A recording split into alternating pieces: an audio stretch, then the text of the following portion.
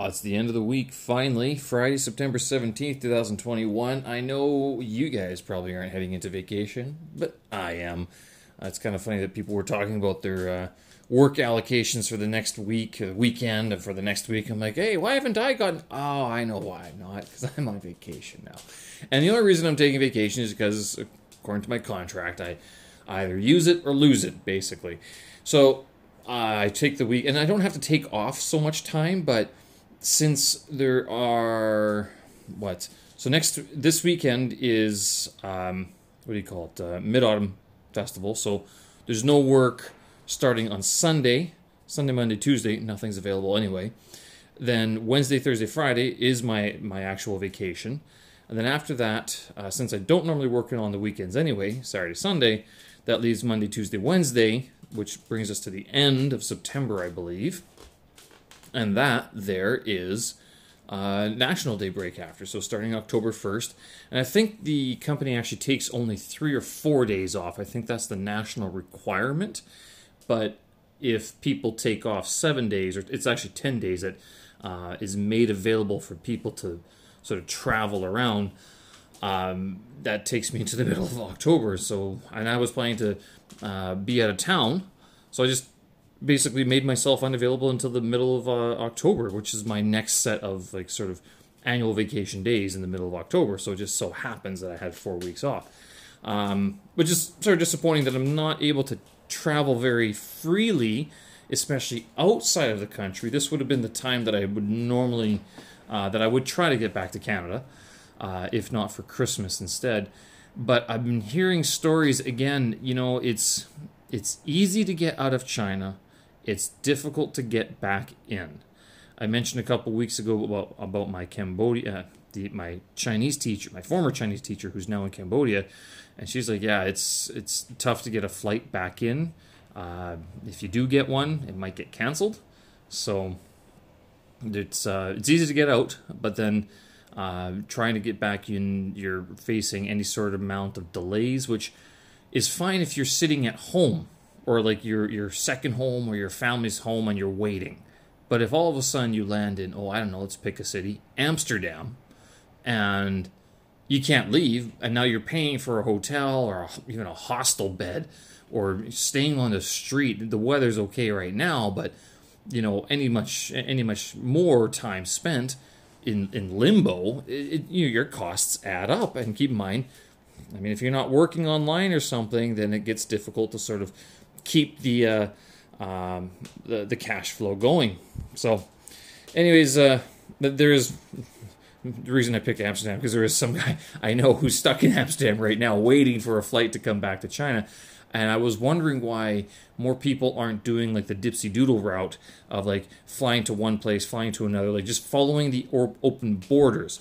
I remember I talked to Denny Gowen on my podcast, and he was saying that he basically did this, is that he just went through all the open borders, or any border that would let him through, basically, and that's why he ended up in South Korea and then in Georgia. But I'm not sure, if you have a final destination, which is China, how much time and how much money do you want to spend on flying, or is it cheaper just to sit and wait until the borders open for whatever reason? So yeah, it still doesn't seem like it's very safe.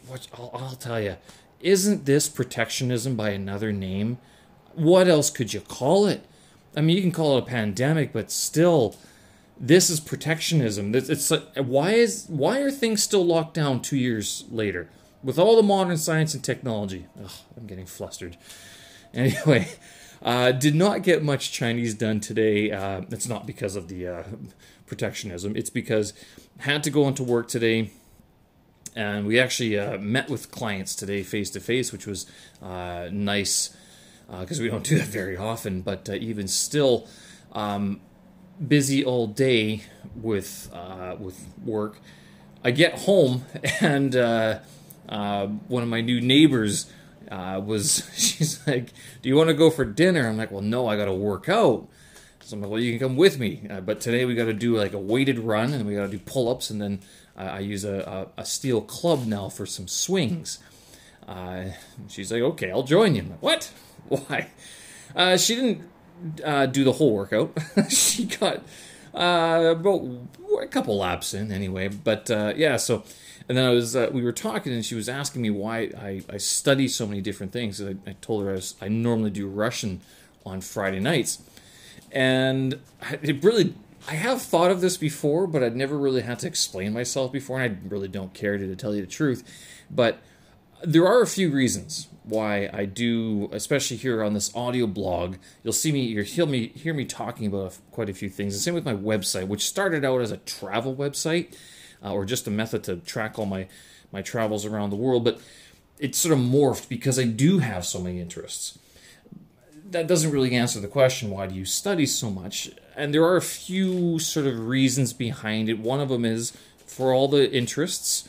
I mean, it's fun to learn. I like to have things to think about in my head. I don't just like to sit there and do nothing. I'm a very fidgety guy. If I'm not fidgeting physically, then I'm usually fidgeting in my mind, sort of thing. So that was one thing.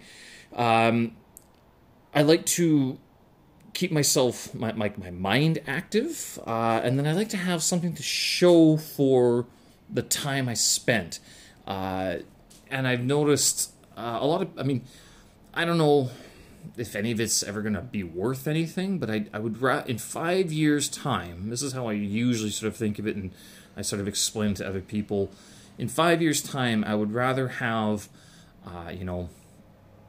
another, 10 blog posts per month, or another 50 blog posts per year, so another 300 blog posts, another 200 videos, another 60 Blender projects, gone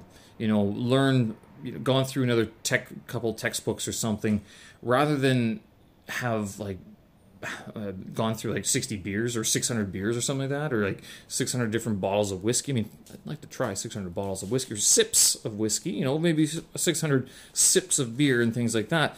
But I would much rather have something to show for it at the end, especially a cumulative process over time, rather than nothing. And even if I've heard people say that the stuff that I make sometimes, I mean, it doesn't, it's kind of rough there, Stephen, sometimes. That's okay. At least it's there. And I'll tell you, I have progressed a lot more than back in the day. And things are easier now to research. So it's very difficult for me to say no, to say, well, let's just check this out, check that out. So recently, you'll have heard me talk about Python, talk about Blender, and then all of a sudden this week I'm talking about Unity, this game development. Well, those all sort of tie in together. They're not that disparate, and they're not too far removed from media production, such as film production, video production, and that's not too altogether different from music production. So all those things I've been doing for years. It's just variations. The technology's changed. Technology's gotten easier and all on one system rather than 16 different systems. So in that sense, it's almost gotten easier for me to keep on studying, keep on learning, and keep on trying these things rather than, just give up and go work in the field or something. I don't know. But that was sort of what I was thinking. I know it's one of these things. Why are you doing all this? What about the languages? Why are you studying Russian? Why don't you just spend more time with Chinese? I was very clear about this when I started Russian.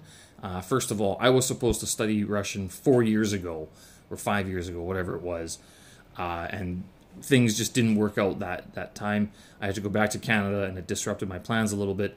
But that's fine. And I'll tell you, studying Russian was a welcome breather and a welcome distraction from learning Chinese. There's a point, and I think just about all language learners will go through this, and I wonder if there's a tipping point.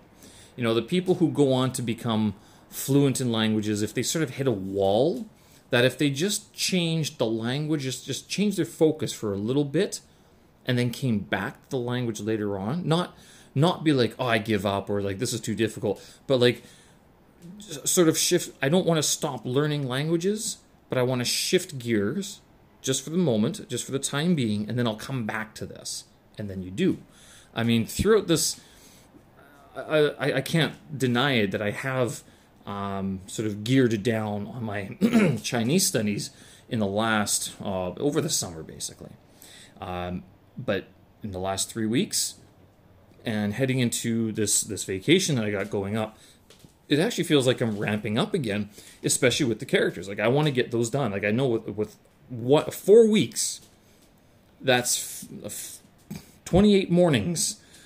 28 mornings times half an hour, so it's 14 hours I can spend on these characters. I think I could do a pretty good a dent in the HSK5, what would you call it, vocabulary list. So that was it. But with Russian, yeah, it was meant as a distraction to keep my mind active in the language learning area, rather than giving up entirely and being like, yeah, no, I can't do this anymore. But so that's the idea. And the idea of taking the Russian tests, that's my own sort of, well, why not? You know, I mean, is it that much of a step to take the Russian test than to just study Russian, you know, for fun on Thursday, Fridays, and Saturdays sort of thing? So that's sort of my long-winded answer of like, why do you study so much? And I can also sort of attribute this to my dad a little bit. Because he was always a very busy guy. He had to be, because he had 5 kids. He and my mom had 5 kids.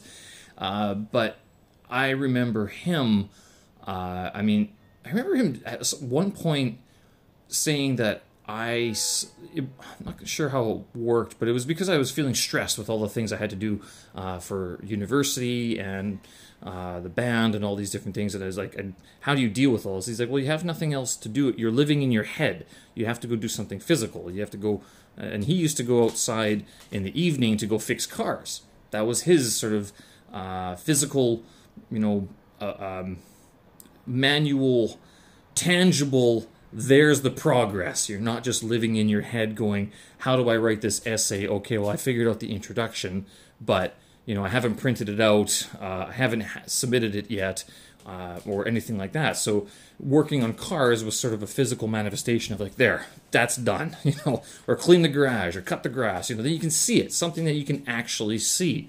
Whereas a lot of the arts and the creative arts, I mean, you spend months, months, years with these things percolating in your head. And at what point do you finally, you know, publish it and just get it out of your head? It's the same with, you know, even printing a blog post. One of the reasons I have that drop-down calendar on my website is literally to mark how many posts I made in a month at that time. It's all for me. That one's not for you guys. That's for me to keep track of my writing record, basically. And I do look at that number and go, wow, I haven't published this month, or wow, I only published 2 or 3. What was going on at that time? So I do keep that drop down mostly for myself. But yeah, with my dad, I mean, he used to be very busy fixing cars. He was into taxes and things like that. So that is where I get a lot of my sort of financial knowledge from, or at least my interest in it. So it's he was a busy guy. I was a busy guy in my 20s, largely because I, you know, kind of wanted to get out of the house too.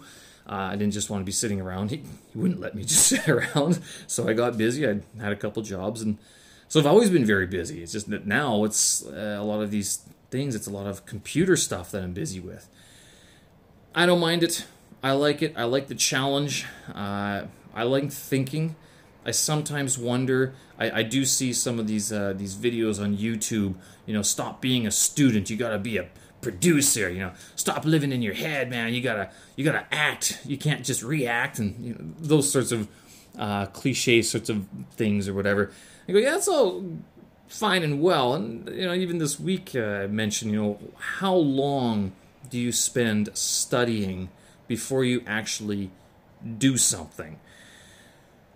Good question. I don't know. I do know that coming up to a 1-month vacation, you know, in my mind, I'm like, yes, let's do this. I got this. I can do so much this month. The reality is, we'll see how much I get done in the next 4 weeks, because, what is it? The road to hell is paved with good intentions.